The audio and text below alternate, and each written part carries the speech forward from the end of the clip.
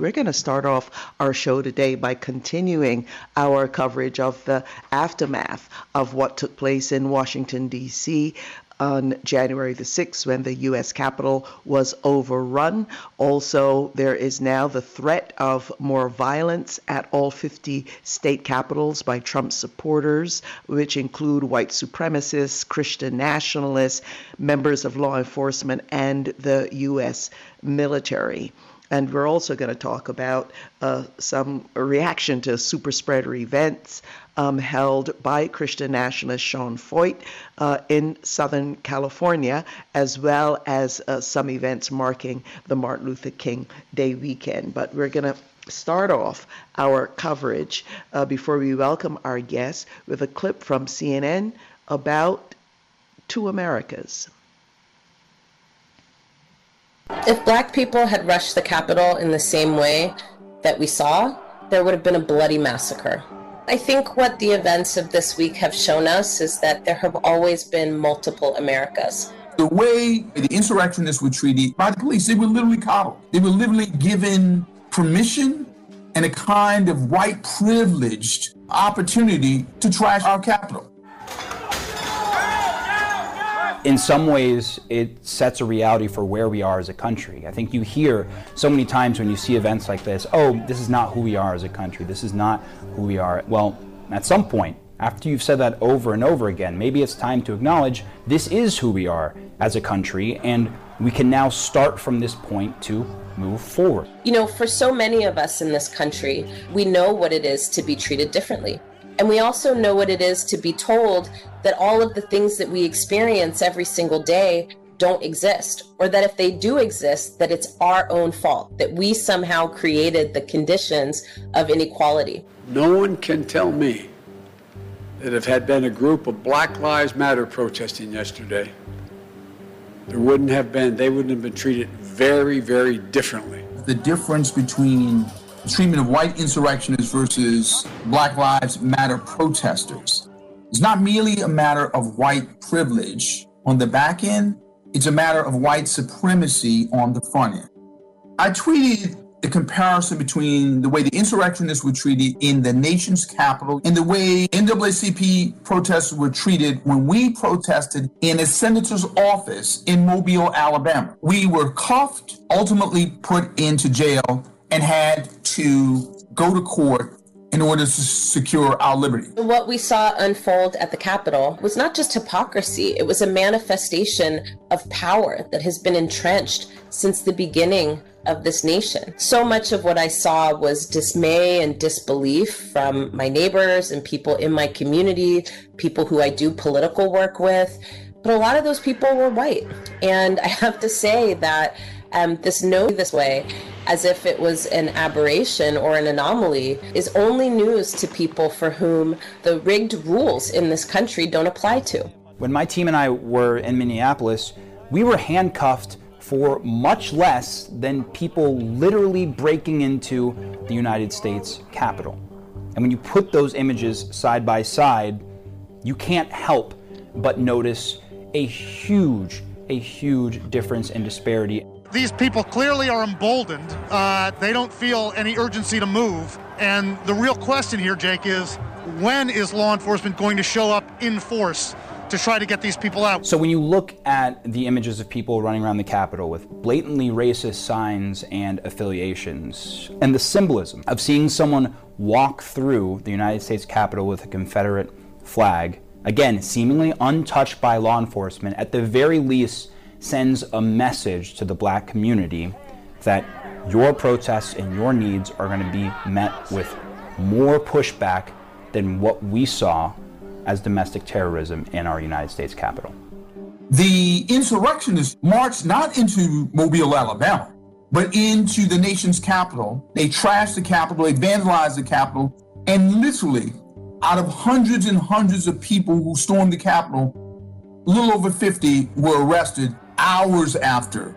With all the work that many felt was done after the summer of 2020 on the lives, unfortunately, of people like Breonna Taylor, George Floyd, and at least the shooting of Jacob Blake, there's still more work to be done. In order for us to get to the America that we long for, the America that we hope for, the America that we imagine in our minds, it's quite critical that we begin to undo those rigged rules that allow some people to operate with impunity and other people to be punished simply for breathing. All righty, there you go. And I'd like to welcome our guest. I'd like to welcome Dr. Najuma Smith Pollard, Program Manager of the University of Southern California, Cecil Murray Center for Community Engagement. She is also a pastor, an author, life coach, radio personality, and community activist. Reverend Dr. Najuma Smith Pollard, welcome. Thank you. Good morning. It is such an honor to be here with you this morning. Thank you so very much for having me. I'd also like to welcome the Reverend Calvin Souls, born and raised in Johannesburg, South Africa. He has spent several decades, it seems, of ordained ministry. He has served both local churches and general agencies in the United Methodist Church. He was the senior pastor for many years of Holman United Methodist Church. He is part of Clergy for Black Lives. Reverend Calvin Souls, welcome. Margaret, so good to be with you. All righty. Let's start out first off by getting your reaction. Reverend Smith Pollard, we'll start with you to what you heard in that clip and the two Americas, your reaction to what happened, but also the ongoing threats, because there were some people also beat up by Trump supporters, two black people in downtown Los Angeles. Reverend Smith Pollard. Yes, thank you. My initial reaction was not one of shock. I think by and large, especially when you talk about African American leadership, those who are fully engaged in civic engagement and community work, we were not surprised by the attack, appalled but not surprised, because white supremacy has always fought very hard to maintain power. And what we do know that this election was a sign that there's a shifting in power on several different fronts. And so white supremacy has always been willing to kill and assassinate, murder, destroy people, buildings, communities to maintain power. We see that historically in communities that were thriving, where white supremacists, Klan members were willing to burn down entire communities so that those that they deemed unworthy of a good life or a prosperous life would not ascend or gain any power. So we weren't surprised, appalled, but not surprised. And the ongoing threats. Carry on. And I was going to say, and the ongoing threats, similarly, are not a surprise. They're appalling. And that's why you have faith leaders, community leaders, activists across this nation giving redress, calling on our leadership to do what needs to be done. We're just beginning with the impeachment of Donald Trump and then, on down the line. Right, and Reverend Calvin Souls, born and raised in South Africa, you had to face down and fight against apartheid, and now here you are in the United States doing the kind of community justice work that you are. Your reaction to what happened and to the ongoing threat? Yes, Reverend Smith Pollard used the word appalling. I want to use the word affirmation. I think what happened, on the U.S. Capitol was an affirmation, of how, in so many ways, white evangelicals engage in an assault with a deadly religion, because that is the, Christianity that we saw displayed there. That was the Christianity that we experienced in South Africa under apartheid. Really, this fusion, of an ideology of white supremacy and a theology of white supremacy.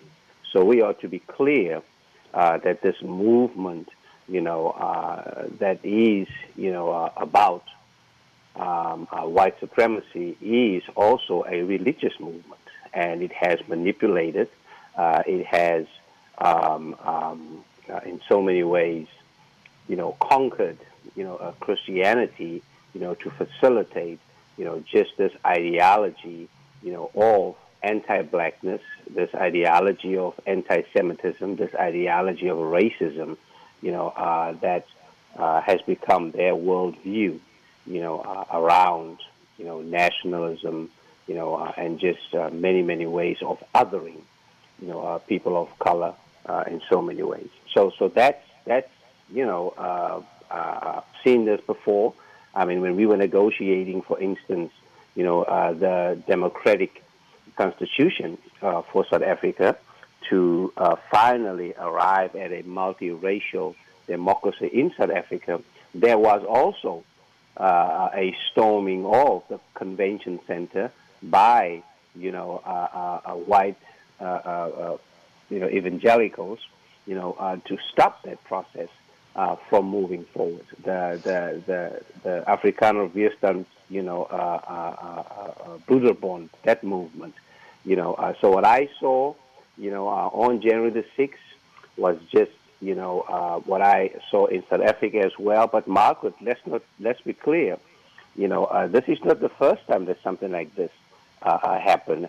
In 1878 in Wilmington, North Carolina, there was actually a successful, insurrection that took place, because of a multiracial coalition that was built there by both, elected officials, in that thriving, black community of Wilmington, North Carolina. So, so basically, what happened on January the 6th was an assault with a deadly religion.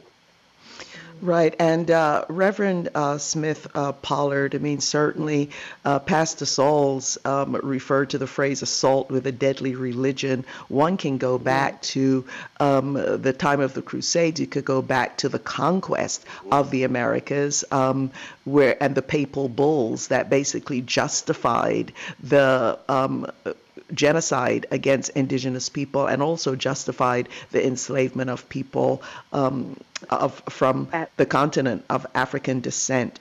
And, the Poor People's Campaign talks about the distorted moral narrative. And Reverend Smith Pollard, it does seem as though there really is a great rupture or a fight or split going on among people who consider themselves Christians today, because the other thing that happened recently is this Christian nationalist Sean Feucht descended on LA, and Pastor Q of the Church with Open Walls talked about him assaulting Skid Row, an overwhelmingly black community, with a deadly virus, because they resist any virus restrictions. They don't wear masks, and they were coming into Skid Row, laying their hands on people, and now COVID-19 has spiked in Skid Row. Reverend Smith Pollard. Yeah, and I'm gonna actually quote Pastor Q. He didn't write it, but he said it in one of his live streams. He says you can't save people and kill people at the same time. And so when you are what Sean Feucht hosted and led is all in the name of Jesus, all in the name of religion and salvation. You cannot come to me with your religion. So I think the term deadly religion is far beyond appropriate, because you can't come to me and say, I want to save you, but I'm also giving you something that'll kill you, or I could potentially give you something that'll kill you. And again, this is not anything new. This is a remix of what colonizers have done. This is a remix of what white supremacists have done. This is a remix of what racism does in our nation and around the world. And so these are not new activities. They are remixes, and Sean Feucht was under the impression that he could come to downtown L.A. here in Skid Row, where we fight continuously to keep our brothers and sisters safe and alive, that he was going to bring his deadly religion down here for free. And he absolutely. And Pastor Sauls, we just literally have a few minutes left, and we know there are two things. I mean, apparently LA City Council on Wednesday moved to according to the LA Times, ramp up enforcement of requirements that people wear masks in public to reduce the spread of coronavirus. You think they would have done that before Sean Feucht descended on us. But I just want you to quickly share with our audience the plans for Clergy for Black Lives for this coming Martin Luther King weekend, because you have an important event happening this Sunday. Please tell us about that before we have to wrap up.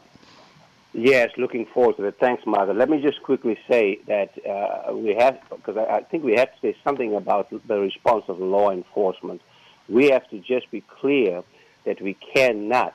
Disparity in law enforcement is a threat to democracy. We cannot treat, white violence as protest and black protest as violence. Mm-hmm. That's very, very important, and because we've seen that. We're coming together as Clergy for Black Lives, on Sunday to engage in what we call the Radical King. It is part of our commitment to engage in sacred resistance, to really look at the life and legacy of Dr. King from a radical perspective. That perspective that is about a spirituality of mutuality grounded in racial justice and racial equity, and that is about the politics of love. That's why I wear a mask, because it is about love. I love myself and I love my neighbor. So we're coming together and we're going to look at the life and legacy of Dr. King. We're going to start off in Skid Row, that morning, and then from there we're going to do a car caravan from Skid Row to Leimert Park to connect, these two communities. We have awesome and exciting speakers that are going to focus on different aspects of Dr. King. We're going to focus on, Dr. King and the arts and the culture and how that was, utilized. What would Dr. King say right now to what's happening? We're going to look at Dr. King and poverty and the Poor People's Campaign, look at Dr. King and prophetic black women, look at Dr. King in a global context, Dr. King connecting who he was with Black Lives Matter, Dr. King and mass incarceration, medical apartheid. So we're going to just really connect, and amplify the Radical King, because in so many ways, Margaret, what we see happening in our culture and in our society is a sanitized, a watered-down version of Dr. King. Right. He was an inconvenient hero, as you know, and the reason for that is because he had the boldness to speak truth to power, in love. And so that's what we're looking forward to on Sunday to kick off, the King Week. And that's we'll right. have awesome speakers, to join in with us. Okay, I'm afraid we're out of time. We are going to have to end it there. But for people who want to get information about it, the LA Community Action Network, their Facebook page, website, I'm sure, has information on it as well. We're also posting information on Radical King. It's the right time to do the right thing. Clergy for Black Lives with SCLC and Health Matters. They're going to be doing some COVID testing, health screening, PPE supply giveaway, and much more down in Skid Row, starting at 11 in the morning, leaving for Leimert Park at 1:30 p.m. Dr. Najuma Smith-Pollard, Pastor Kelvin Sauls, thank both of you so very much for your work and for joining us today. Thank you so very much for having us. Thanks so much, Margaret. Take care. All righty.